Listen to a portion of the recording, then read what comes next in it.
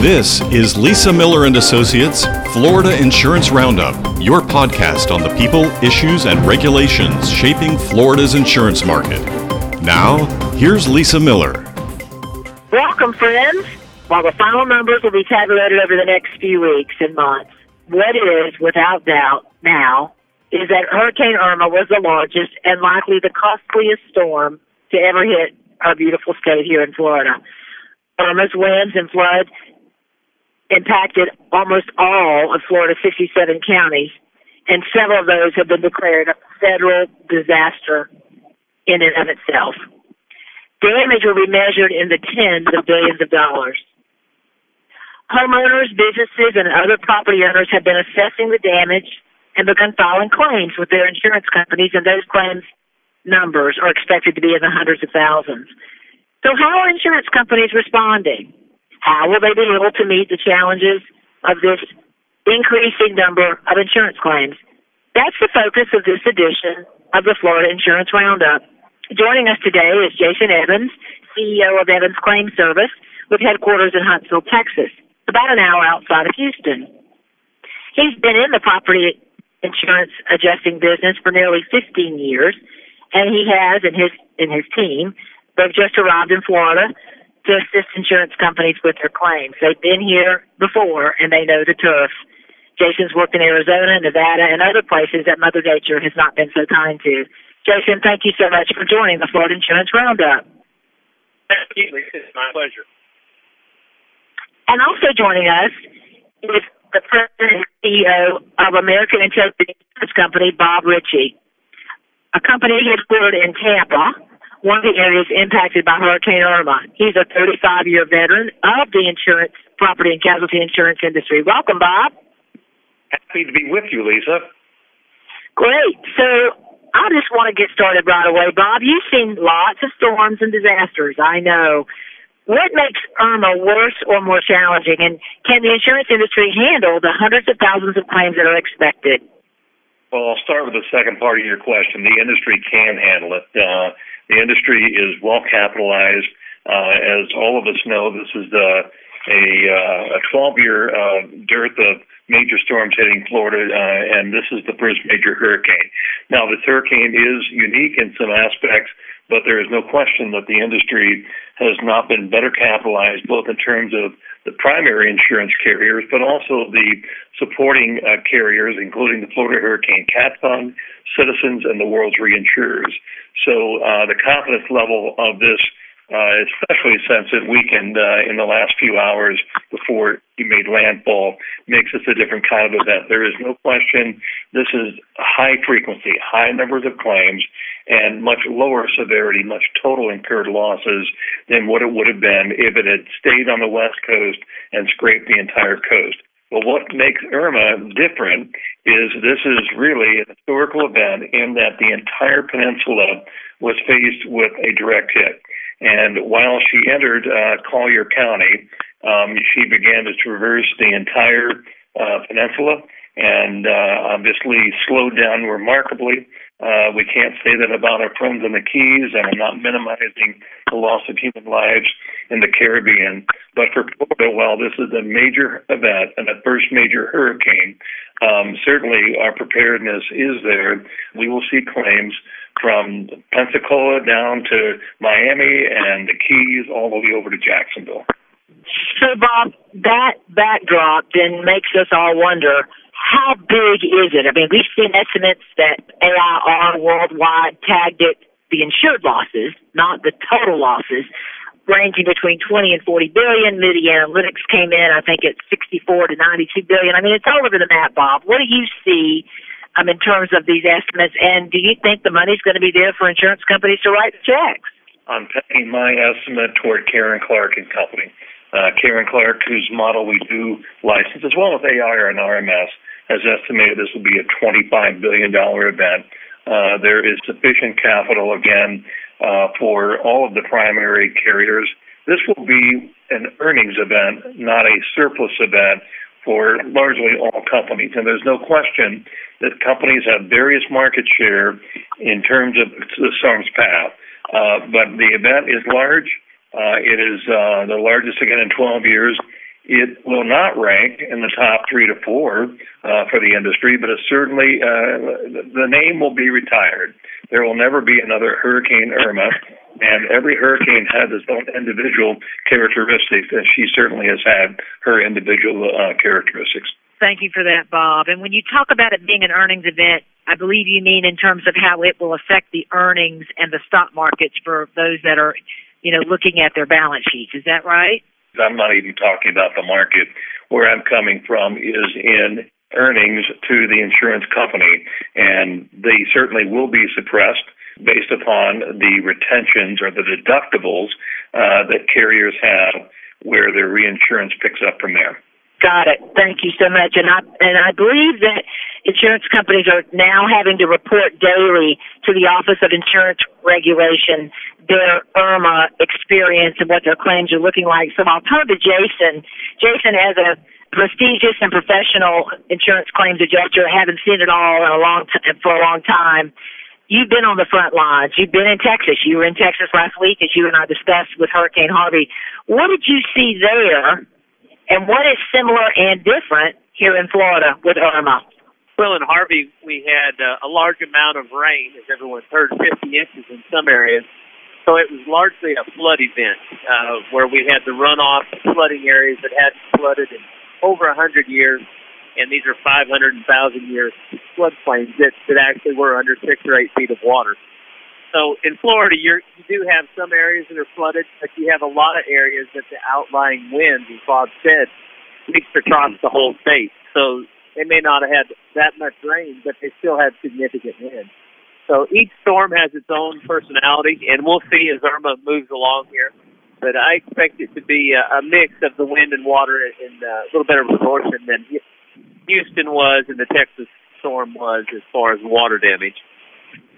Bob mentioned, the ability for the insurance industry to handle it, and I think he's absolutely right.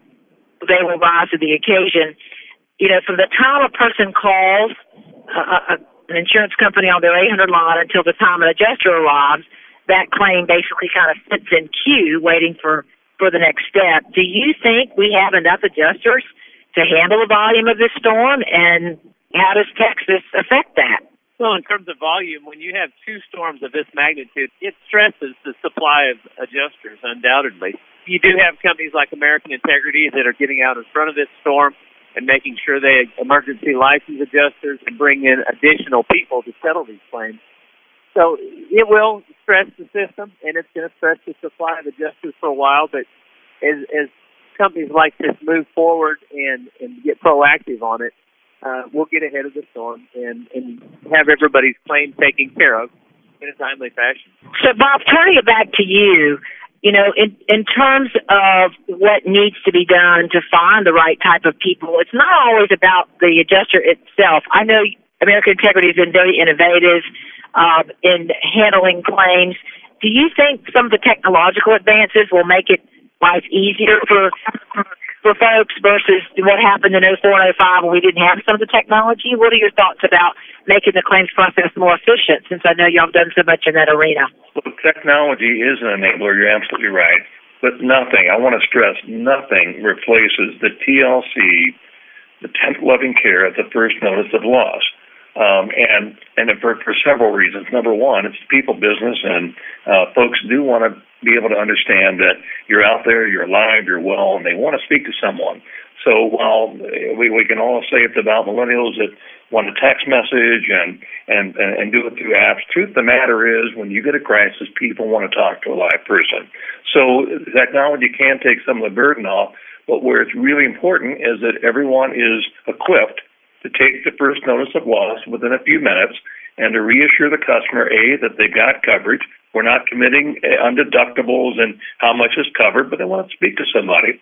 And so the way a claim matures is the way it first gets into the system at the first notice of loss, and you've got one chance to form the right first opinion. I hear you, Bob. I think that personal TLC is what makes all the difference in the world. I did read where CFO Jimmy Petronas, the Chief Financial Officer of our state, said that in press last week that we had about 200,000 adjusters. Jason, do you see that? Do you think that's a bit high? That seems a little bit high. I hope that's correct. As I said before, with 2 storms going on, there's a lot of activity in the United States. You have wildfires out west, so all of those resources get depleted.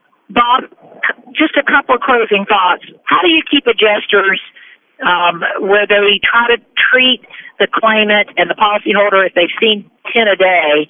How do adjusters, or what advice can you give adjusters to keep focus on the policyholder, that they're not just another claim, Bob? First of all, and I've said it my entire career, being a claims adjuster is the toughest job in the industry.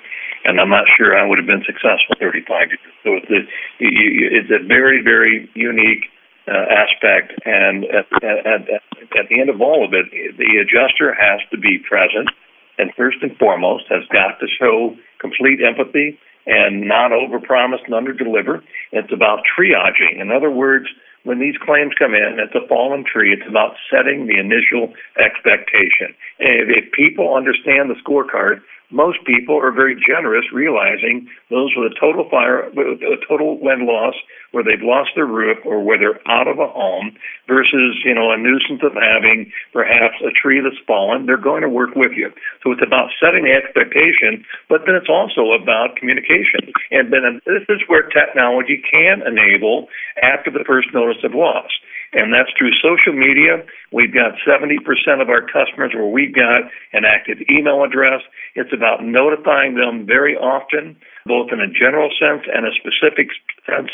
It's about giving our agents the right information, and daily we produce reports for them on their numbers of claims and what the process is.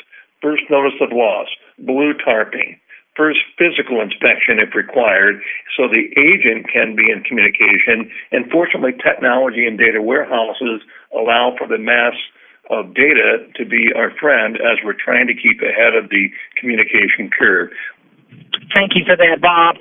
We'll do a separate podcast on the Florida Insurance Roundup about flood and what those numbers are, and once we start seeing some indications.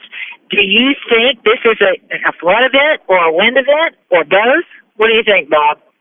It's both, and there is a significant amount of flooding up in Jacksonville, St. Augustine. Sadly, some of the same customers that got flooded in Hurricane Matthew. We're going to see a mixture of wind versus water. We're also going to be in a position where a number of claims will be under the hurricane deductible, much like other events that we've experienced these last 15 years. But the mixture will be a combination of both wind and water. And Jason, for you, do you see customers understanding, or they learn for the first time when you show up at someone's doorstep? Do you see policyholders more educated now than in past storms about the difference between wind and flood, or do we still have more education to do? Well, there's always education between the two policies, but I think in general the residents of Florida are very well educated. And the one thing I would like to tell them is please take pictures of everything you have before you throw it away or do anything with it. Document. Take a lot of pictures. Wonderful. Well, that'll close this edition of the Florida Insurance Roundup, and we'll be doing successive editions on Hurricane Irma, flood insurance, and other issues. Bob, thank you so much for taking the time. I know it's a very, very stressed time for you right now, and Jason, to you as well. And so for all of our listeners, we wish you all the best, and we're hoping that, if you're a victim of Hurricane Irma, our heart goes out to you. And my advice going forward in the days and weeks ahead is that you be patient. This storm is like none other. And if you have a neighbor that has more damage than you, be neighborly and let that neighbor have the adjuster come visit them first. And take good notes, as you heard, and good pictures, as you heard Jason say. For our insurance companies and industry support personnel, our best wishes go to you, because you're working 24/7 to perform this hard work to keep things going and processed and claims in queue. On our show notes page, we will have information on emergency adjusters, how to reach the Department of Financial Services, and other helpful organizations to get you through this. We want to hear from you. So what has been your experience with Hurricane Irma?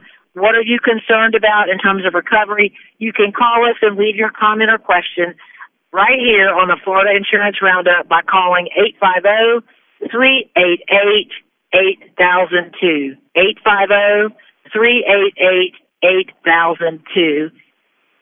drop us an email at lisamiller@lisamillerassociates.com. Remember, we have a passion for policy and client success. That's the Florida Insurance Roundup for today. Our best. This has been Lisa Miller and Associates Florida Insurance Roundup, your podcast on the people, issues, and regulations shaping Florida's insurance market. For more information on today's program, please visit us on the web at www.lisamillerassociates.com.